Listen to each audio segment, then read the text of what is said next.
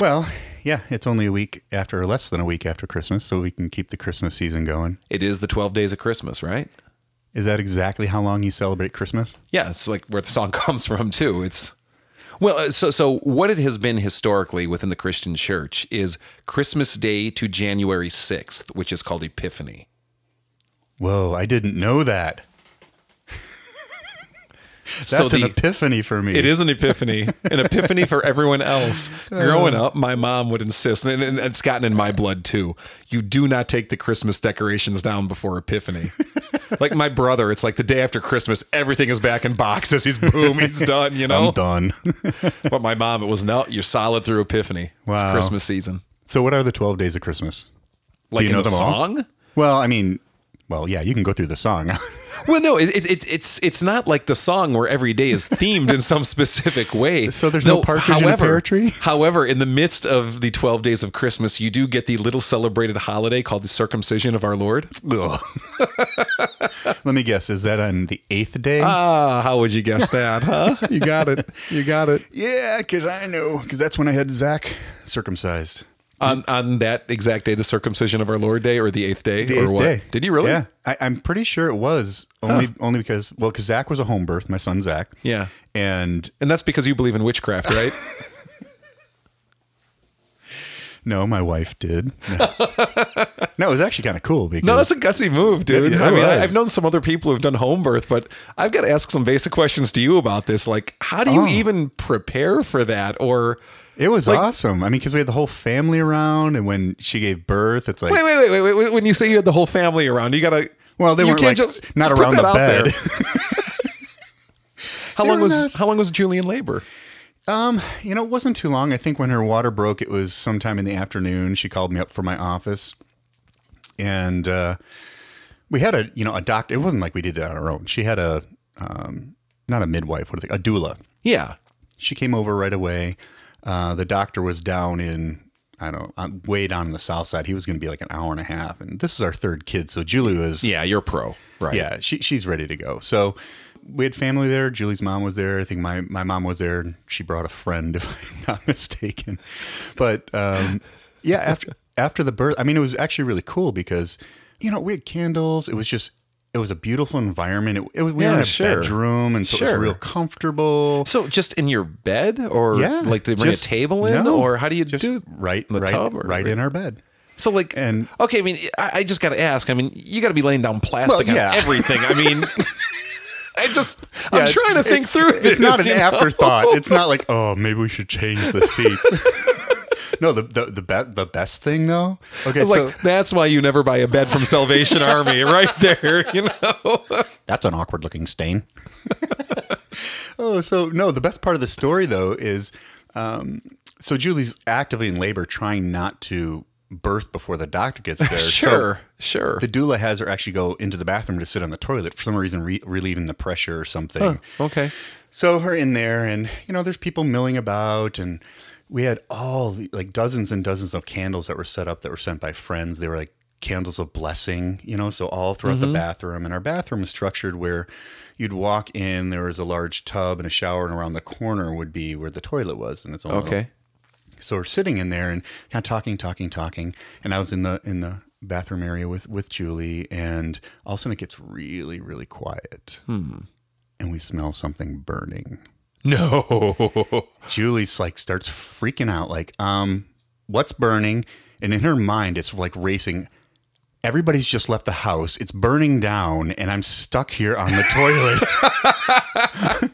About to give birth. Yeah, right. She was like, what's burning? Yeah. What was burning? And all of a sudden you hear this little voice go, the cat. No. What happened? We used to have this really kind of tiny cat, but it was all fluff. I mean, if it was wet, it was just a skinny little thing, but it's this big puffy cat. She had jumped up onto the counter where the candles were and got too close and just went. So did she get hurt? No, she was fine. It just singed all the hair off, and she took off, and it was fine. Oh my gosh. Isn't that hilarious? Oh my gosh. Good stories. No doubt. But we also didn't know that, we had been told by the doctors, everyone, she had her ultrasounds and things, that we were having a girl. So, really? So Which that was one interesting wrong. because we didn't have a girl name picked out or anything. Yeah. And we knew Zechariah is what we wanted when it was going to be a boy. But so up until when Zach was born, we're like, oh, we're having another girl. You almost have to girl. meet her before. Yeah, we're going to be our third girl. So he comes out, he's born, and the first thing that runs through my mind is, oh my gosh, my daughter has a penis.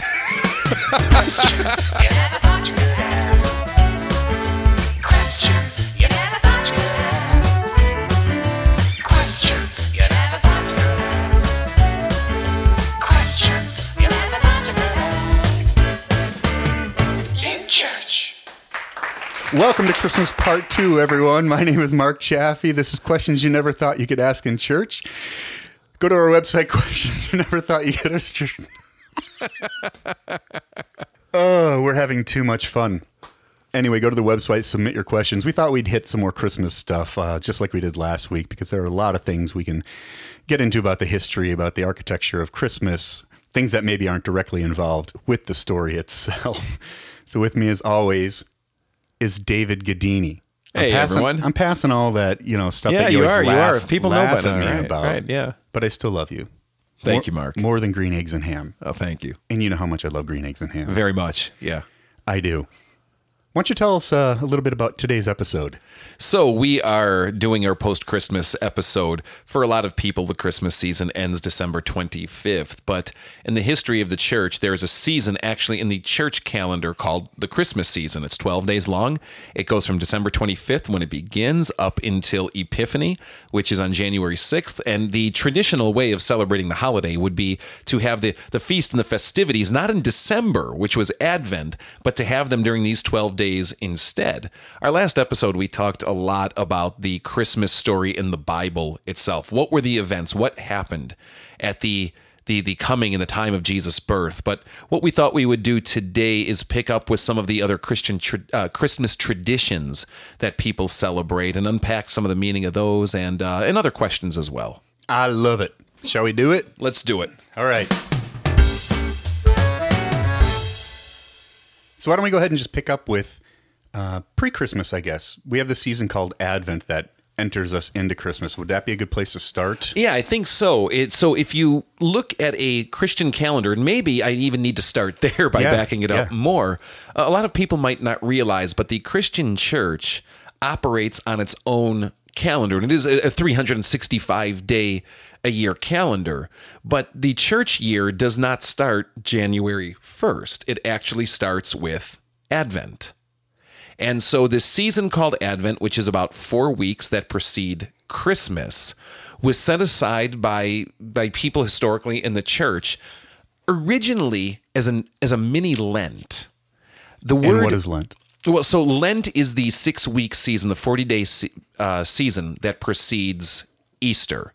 And Lent is historically that time when people think of as a time of mourning, a time of fasting, a time of repentance and self-reflection, self-mortification, all those kinds of things. People give up stuff for Lent in the spirit. And, you listen to like Lent songs. There's no, they're depressing. You know what I mean? They're huge. When you listen to Lent radio, they always start it too early. It's creeping back to Epiphany now, It's just the Lent shopping season has gone wild. And no, but it's like even in the historic church, you liturgically practicing Christians won't even use the word hallelujah in Lent because it's viewed too joyful. Wow. You don't praise in Lent, you lament in Lent. Actually, I think it's something the contemporary church could learn from. So much of our contemporary worship and liturgy is so joy-based. It is so positively based that I think we've forgotten how to lament. I just thought of something. If you take the amen out of lament, you get Lent. Ooh. Is that right? I'm trying to, how do you spell it? Lament. No, you got almost. LT. You got the N. You got you got Lent. So you take the ama. If you take the Amy out of... It's cool. That was close. It's cool. There's some word art there that can be played with. Yeah, that was a very abusive and abruptive tangent. I'm sorry, you were saying? I don't even remember, man. Well, for some reason we were hit talking the about point. You landed the plane we on were it. talking That's about, good. talking about Lent for Christmas. Yeah. But let's go back to Advent. Let's You said go it back was to a Advent. mini Lent. A mini Lent. The word Advent comes from the Latin adventus, and it means something like, the arrival or the coming or the presence of. And you could see the logic of it. There's the arrival of Jesus' birth. So just in the way that you could think of preparing for the coming of the king when Jesus was born, what Advent has come to do is a double duty of not just reminding us that Jesus came, but that Jesus is coming again. And of course, when Jesus comes again, he's coming to judge the living and the dead and set all wrongs right and restore creation and do what a good judge should do. Judge is a bad word to us. Right. And certainly it will carry negative connotations as well, but nonetheless, he's coming to judge. And so it's a time to examine ourselves for his coming. Do we live as though we expect Jesus to come again? Do we actually live as though we believe we are going to stand before the judgment seat of God and that he is going to give right judgment on our life, our works, our attitudes, and what we've done with what he's entrusted us with? Yeah. And so Advent becomes a very intentional way of saying, let's not forget this.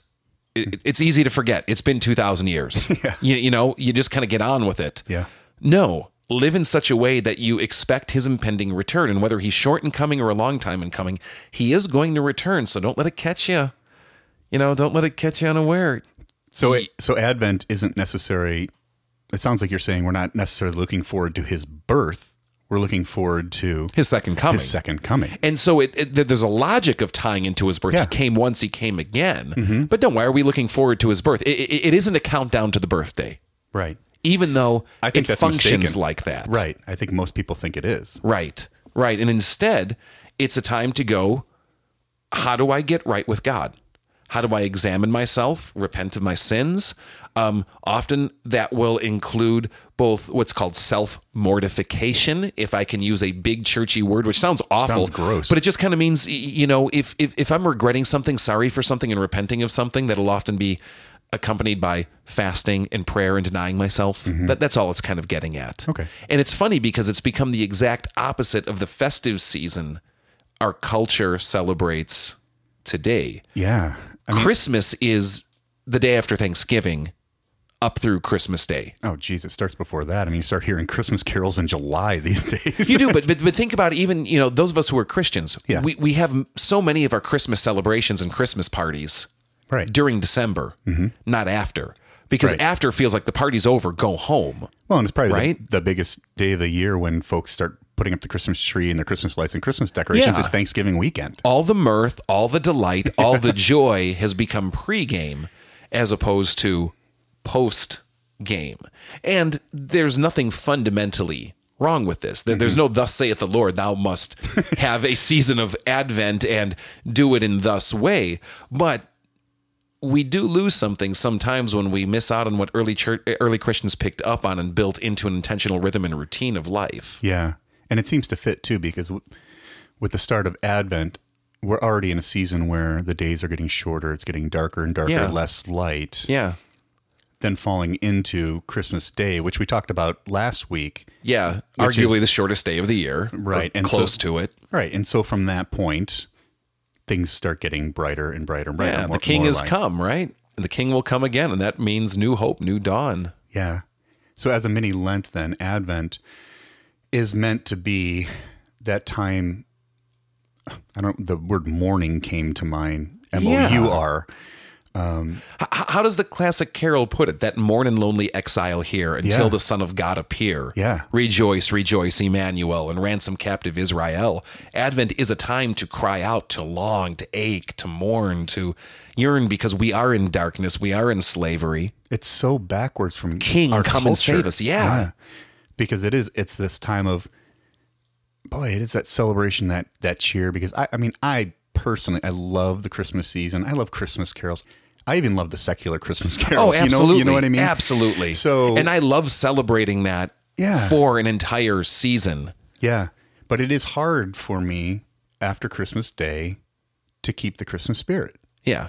And that's completely backwards, is what you're saying. And the culture itself is fighting against you in this. To try to do what you're maybe indicating, like what would it be like to have an Advent and then celebrate wildly a Christmas time. None of your friends are doing this. None of your family are doing this. The culture around you is not speaking into it that way. So it would have to be an intentionally countercultural move on your part. Absolutely. And obviously not all churches do this. Your liturgical churches will do it, but there will be Advent services during the week. At Fellowship of Faith, we do them during Advent on Wednesday evenings. Right. A lot of modern churches don't do that anymore. Might be something we can encourage folks to check out. Obviously not this year, but something to look forward to next year. Yeah, to absolutely. Prepare your hearts. And I don't think there is a conflict when you're celebrating, you're happy, you're joyous throughout December during your day with your family. And yeah, you love Christmas shopping and finding things for folks if you're in the right mindset. But to take those times to pause in the quiet and in the dark, if you're lucky with some candlelight in a service. Yeah, right. And proclaim that the light is coming to the darkness. We know it's coming. To cry out. To just basically cry out. Yes. You know, I like to think of it this way when we think of things in the church here.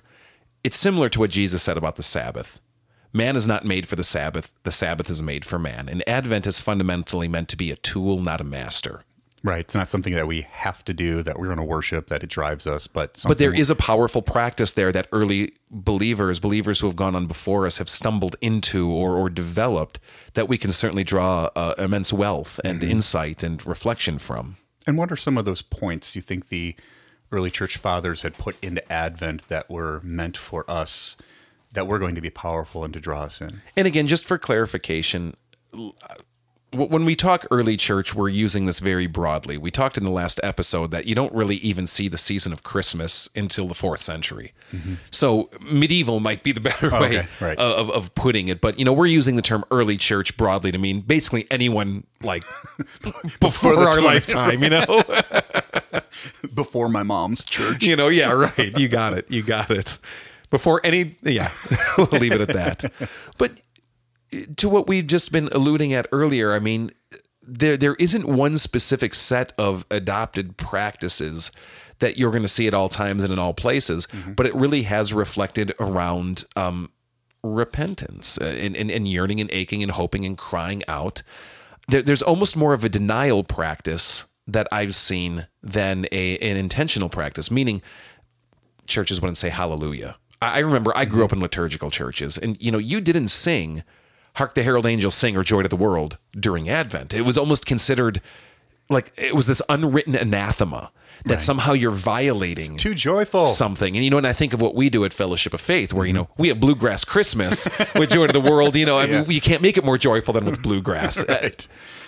So it's some of those types of things. There's other practices that you'll see churches do in Advent, like the Advent wreath, which is nothing more than it's a timer.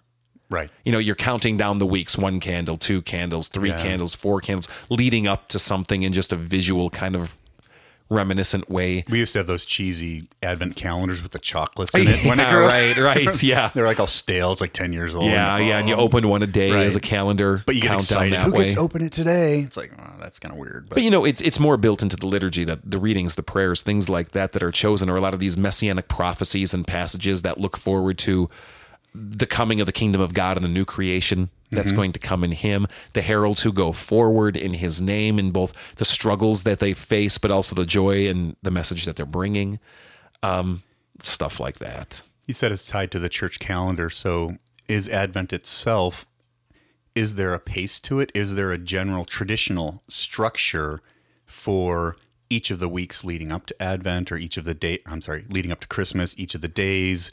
Is there a flow to it, or is it just kind of a random, hey, here's some liturgical stuff, whenever you want to Traditional churches, the ancient church, if I can use that again broadly, would operate with something called a lectionary. And like you can hear lectern in there. Lectionary means the readings. Okay. Meaning what they did is they looked at the year, the calendar year, and they assigned readings, Bible readings, Old Testament and New Testament and Psalms, to each Sunday. And the readings aren't random. There's a certain trajectory or logic about them of building up to certain events. So the lectionary readings in Advent have a trajectory, and they're pretty universally used by churches. There's variation, but Sure. by and far, Yeah. they're very common in theme or very similar in use. Still used. And still used by high many. churches, Catholics and Roman Catholic Church, liturgically practicing Lutherans and Reformed church bodies and Anglicans and things like that, of course. Yeah, but they find their echo even down into the non-denoms and the more modern churches too in various ways. The fact that there is something called Advent, right? Right, that's true. The fact that you are celebrating Christmas on Christmas Day is not because Jesus was born that day. It's because they organized a church calendar way back when to lead to that day. You want to be modern, we'll celebrate Christmas on July 13th, right? If you really want to be done with all past tradition, just make a new day, Might as well. So Just even separate it in out. those church bodies that aren't very, what I would say, historically rooted in their practice, fundamentally still see echoes of it come in. Interesting. So yeah, you could look these up online. Just look up lectionary. Church year starts with the first Sunday of Advent, which now is typically kind of rendered as 4 Sundays before Christmas. Others date it to the Feast of St. Andrews, which is November 30th, which is the last calendar day of the church year. Oh, okay. And then just kind of start from there. But in the broad generality is that it's December. So By and far. So if you got 4 weeks in December, sometimes you may have 5. I guess sometimes you could even have They'll always 3. be 4. Yeah. It'll always be 4 before Christmas Day. Yeah. And so the last day, technically, of Advent, then I think most people wouldn't realize is actually Christmas Eve. Yeah, you got it. So that's You got actually it. probably most people, if they do go to church for Christmas, it's actually a Christmas Eve service. There's certainly Christmas Day services that churches do, but I think by far the tradition is going on Christmas Eve. We associate that with, hey, we're going to our Christmas service. But Right. what you're really doing is you're actually going to an Advent service. You are. You are. And if you think, and especially for our listeners who love what I would call candlelight services on Christmas Eve, Ooh, those are my the favorite. landscape has changed by and far today, depending on the church that you go to. But isn't it funny that Christmas Eve services, as much as they're about the birth of Christ, still kind of carry with it that longing, yearning, aching, haunted quality? It's true. It still does. When they're done in candlelight settings by and far. I mean, the song Silent Night is not a joyful song. And it shouldn't ever be sung that way. I know from experience. But it's saying that in the darkness, in my time of yearning and aching, all is calm, all is bright. It's peace in a storm. And I think that's why it resonates with people so much, because we know life. We know that life is a storm. We know that life is a conflict. We know that life is darkness. And that doesn't go away no matter how many Christmas lights you put up. And then the next day actually begins Christmas. And the Christmas season. Yeah, the 12 days of Christmas. Should we talk 12 days of Christmas? We can. What do you want to talk about with the 12 days of Christmas? You want to talk the carol or? Okay, interesting bit of trivia. We all probably know the carol, the 12 days of Christmas. Yeah. What a lot of people don't so there's 12 days in the Christmas season in a liturgical calendar, or the way that the ancient church or medieval church and so forth. And what is that based on? Is that biblical, or is that just what the church structure had decided? Hey, here's There's nothing biblical about it. I mean, don't get me wrong. You're always everything's looking for biblical. like numeric illusion. I mean, Right. 12, that rocks. Exactly. So never sell that stuff short and try to make bang. But no, it's just kind of how it got structured out. Okay. And then Epiphany, of course, is January 6th. But the carol, the 12 days of Christmas, to my knowledge, each of the days don't have any kind of significance other than what we said earlier, the circumcision holiday that comes in. And there's some other minor feast days, but it's not like there's any kind of, to my knowledge at least, the first day of Christmas is about this, the second day is about this.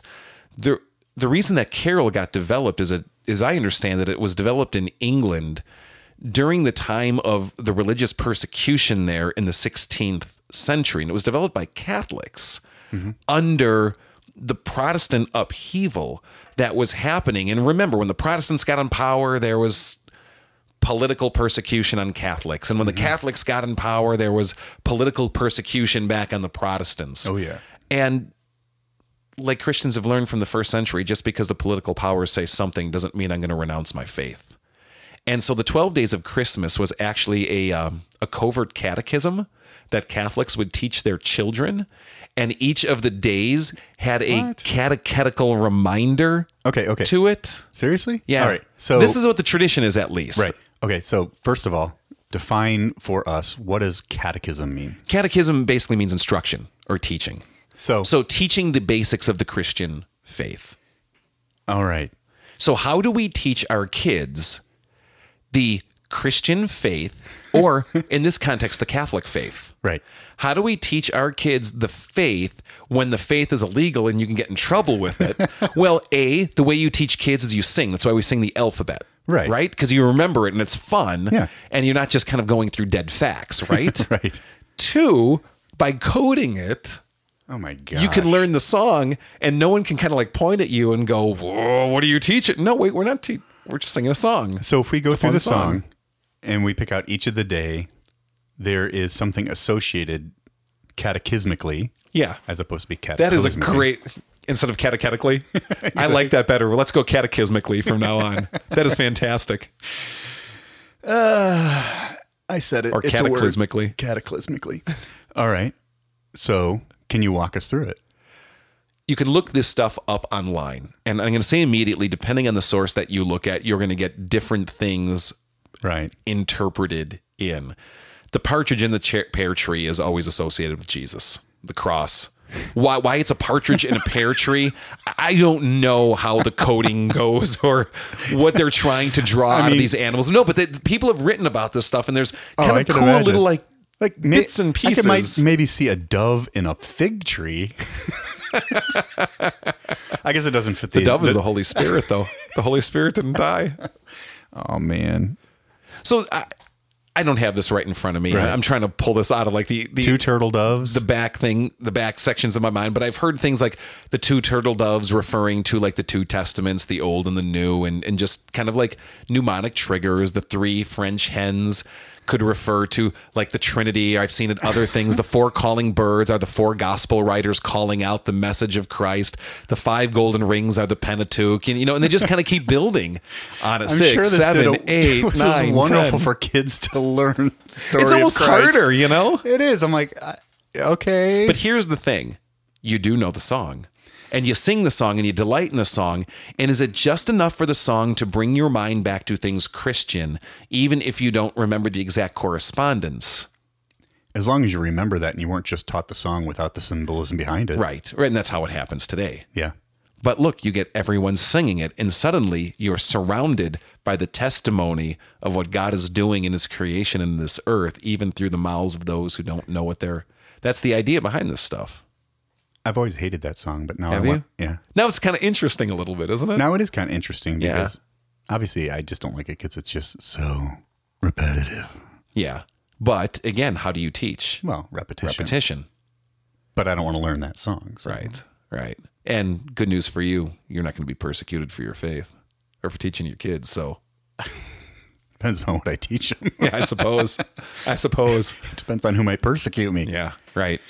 Oh, that's fascinating. Yeah. Epiphany, which is January 6th, is the day traditionally ascribed to honoring the wise men, the Magi. All right. So, Epiphany.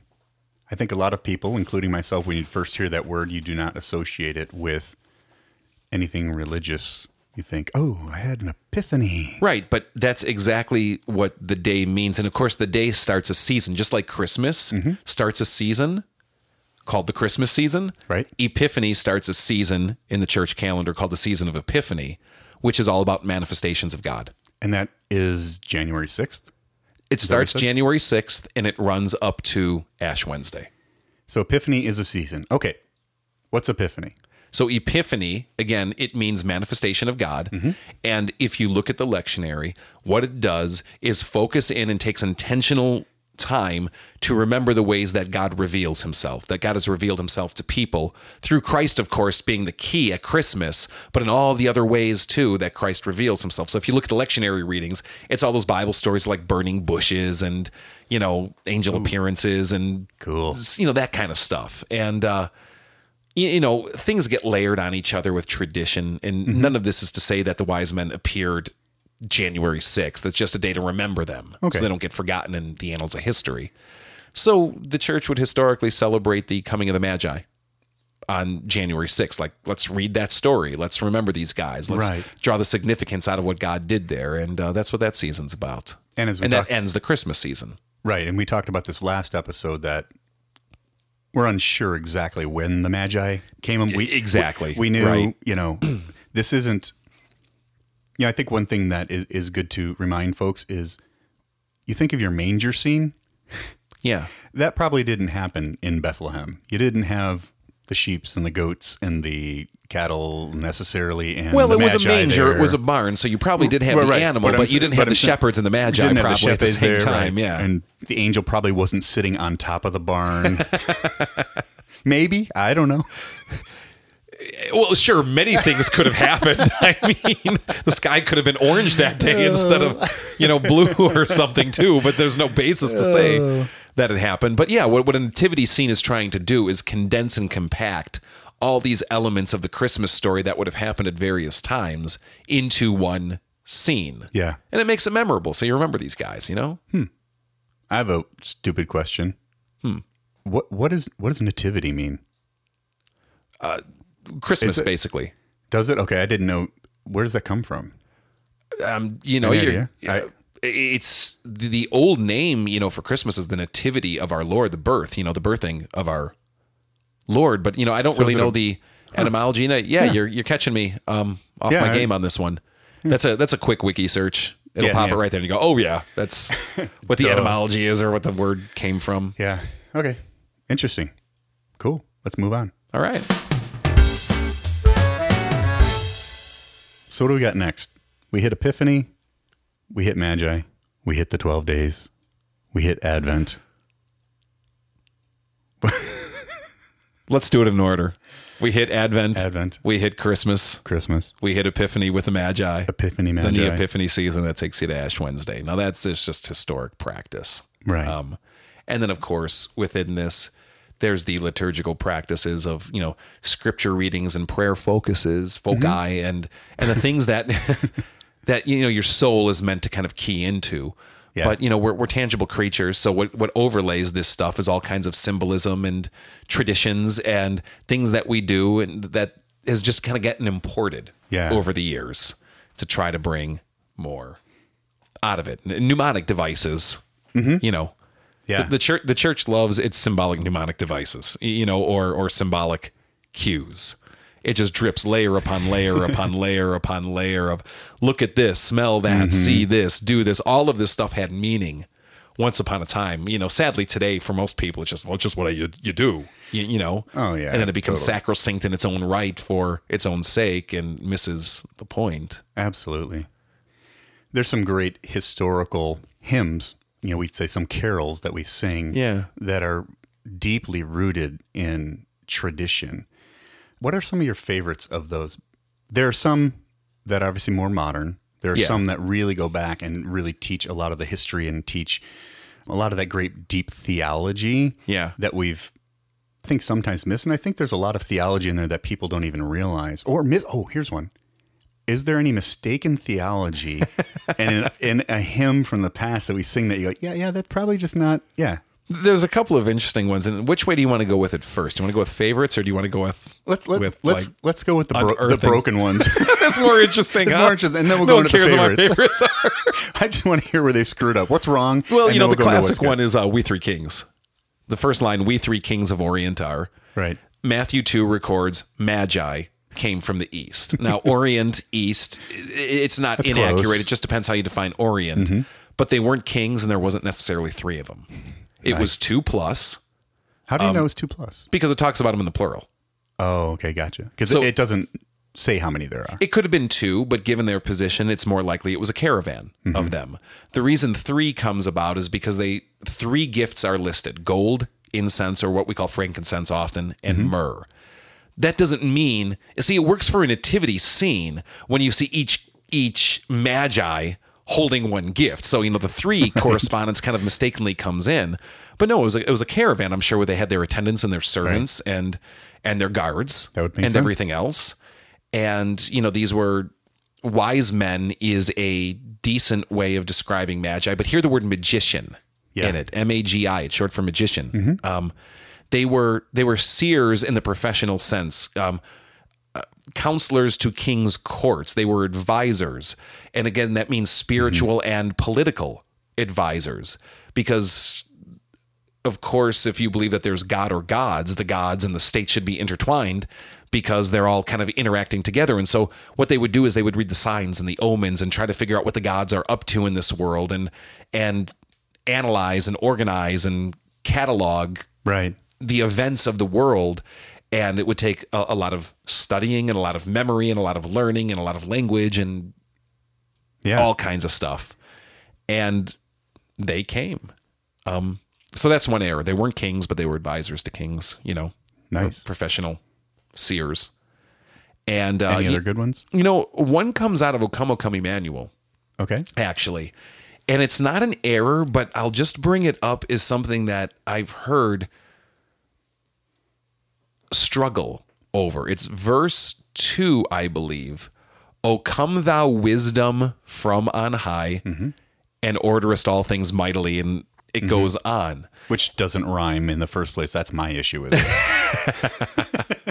But the issue that I've seen brought into that is it could give a Gnostic take back up on Christ that isn't intended. First what's Corinthians Gnosticism? will call Jesus the wisdom of God. So it's not that it's wrong, Right. but the way that the carol goes is some have felt uncomfortable about it because... Why is that? Well, the same reason that some people feel uncomfortable about like Christmas trees or Yule logs because it was a pagan practice. Okay. They go, ooh, is this like feeling too Gnostic and are we communicating the wrong thing? Gnosticism was a movement in the early church, and now I'm talking back in the first century, but especially the second century. So very early. Of the early church. And it's really an amalgamation of Greek philosophy with Christian thinking. Okay. But it starts from a Greek base, a Platonic base, instead of a Hebraic, Judaic, Old Testament base. Okay. And it's basically Plato's ideas that there's 2 forms of reality. There's the material that you see, and then the ideal or the spiritual, so to speak. And the material is inferior to the spiritual. And the spiritual is the true thing, of which the material is just a poor carbon copy, if we can go back to the 70s or 80s on that. You remember, you kind of like, you see it, but it's not really clean or exact. And so the real goal becomes escaping the material, denying the material, or transcending the material. And it would lead to one of 2 ways. Either one, you deny the material by being an ascetic. So you starve yourself, you beat yourself, you don't give in to your pleasures, things like that. But the other way was the equal and opposite for the same reason. Well, who cares? I'm ultimately a spiritual being, so who cares what I do with my body? So you're a complete hedonist, Right. Yeah. But what salvation through Christ, there's a lot more we can get into with this, but the fundamental distortion is that salvation through Christ becomes about Christ giving you gnosis, which means knowledge.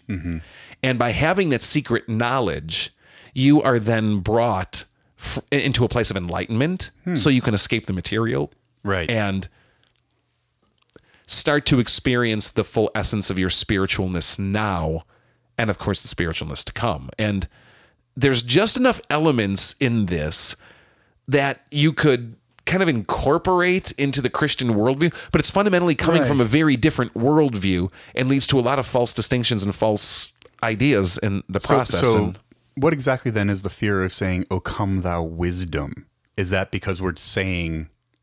Well, a Gnostic could sing that line quite easily. Oh, I see what you're saying. And so... a Gnostic couldn't sing the other 6 verses or whatever. Not as easily. Not as easily. Right. It's something that could come straight out of a Gnostic church or out of a Gnostic sect in the second century. Sure. And it doesn't mean that what's there is false, but is there a guilt by association?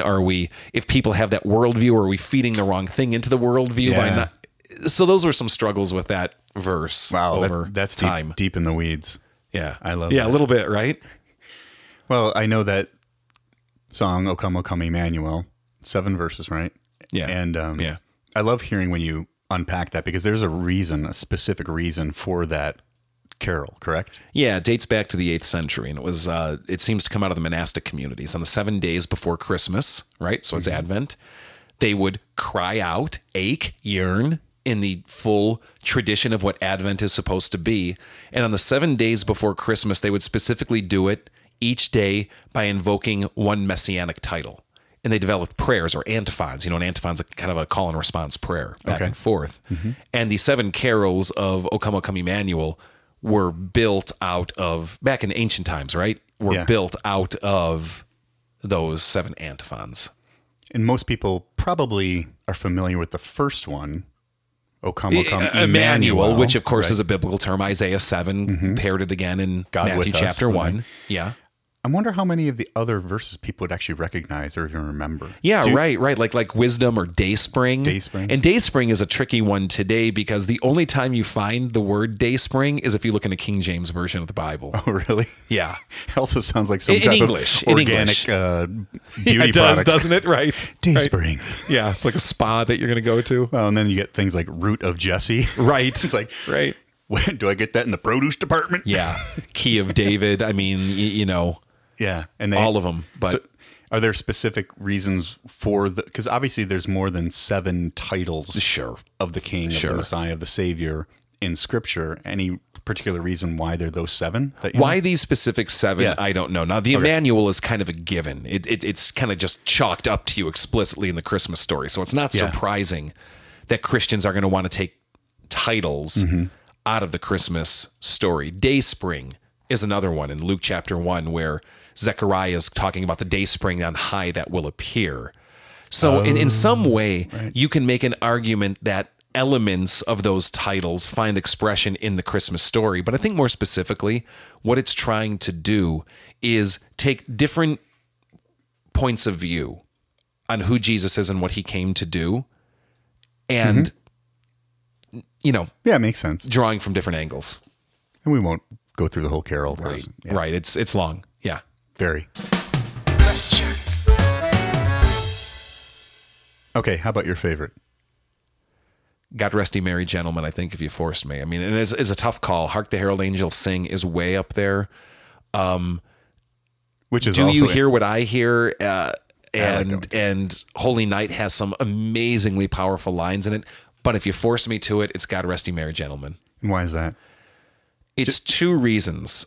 One is there is just powerful apocalyptic theology rooted through the song that it expresses itself so poetically. Yeah. And I'm not going to recite lyrics right now. I'll just encourage the listener to go and look it up. But not only is the verbiage so powerfully apocalyptic, the tune and tenor and tone of the song is for me, it is so laced with anticipation. We are in darkness. We haven't arrived. We are striving, but it's building and it's coming and you're going to get there and you're being brought there. And so the music matches the meaning for me and the right frame of mind that I often like to live into, which is, it's the Rocky training scene of the Christmas carols.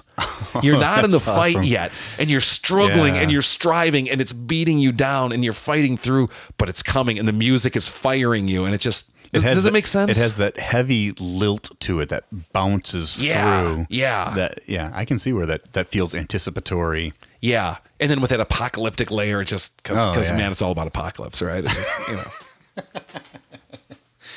You and your apocalypse. So that's my favorite. Apocalypse Now is your favorite Christmas movie. movie. Like maybe verse 2 out of Hark the Herald Angels Sing, which is, the Son of Righteousness. I thought it was... Hail the heaven-born Prince of Peace, hail the Son, S-U-N, of Righteousness, which is the Malachi 4 prophecy, which is arguably my favorite prophecy. Really? In the Bible. So, that is a special place. And what is that prophecy? Malachi 4? Yeah. Here, let me read it. Please. So, in Christian layouts, translations of the Bible, this will be the final passage of the Old Testament. Malachi 4 is about 6 verses long, and it's just this really amazing, cool messianic prophecy. Here it is. Surely the day is coming. It will burn like a furnace. All the arrogant and evildoer will be stubble, and that day that is coming will set them on fire, says the Lord of hosts.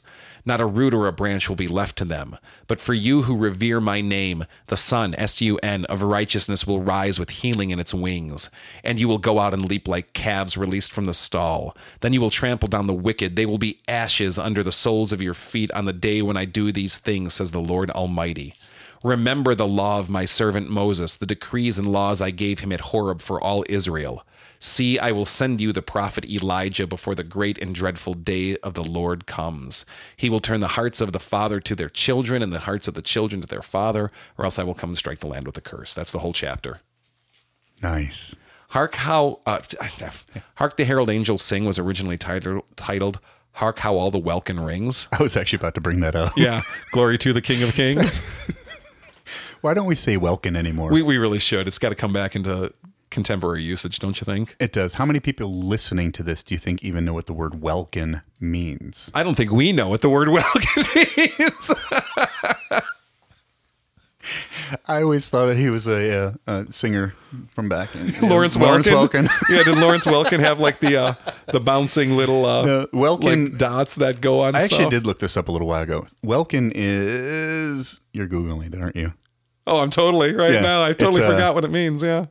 The sky or heaven. That's right. Yep, the heavens. So the heavens are ringing, but it got changed. Why did it get changed? Because no one uses the word Welkin anymore. It's become meaningless, you know? I'm sure there's a lot of words in carols and hymns we use that we don't use anymore. Yeah. And the only thing keeping the word alive is the carol, you know? Well, exactly. Okay, we can close up shop now. Why don't you close? All right. Thanks, everyone, again for tuning in. Just really appreciate it. Check us out at questionsyouneverthoughtyoucouldaskinchurch.com. You can post any questions you have there on anything that's going on, any questions you have about God, life, theology, or the Bible. We want to assure you that we welcome anything coming our way. It could be the questions you've been afraid to ask, the questions you're embarrassed to ask, the questions that you don't feel like have been adequately answered, the questions that are simple, the questions that are complex, the questions that are orthodox, the questions that are heretical. Go to the site, questionsyouneverthoughtyoucouldaskinchurch.com. You can post them all there. Check us out on social media, Can't Ask in Church, and Facebook and all the rest. You'll find it there. Make sure if you're doing this on a podcast, go to iTunes or whatever it is that you're listening through and rate us on iTunes. We'd love to get some of the encouragement and support that way as well. God bless, guys. We hope you have a fantastic new year and a great rest of your Christmas season, and we'll catch you next time.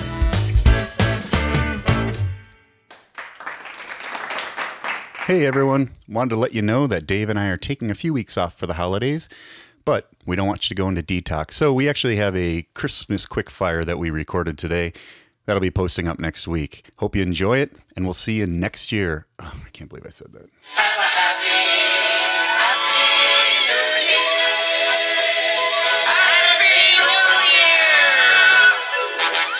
And may it be shiny too.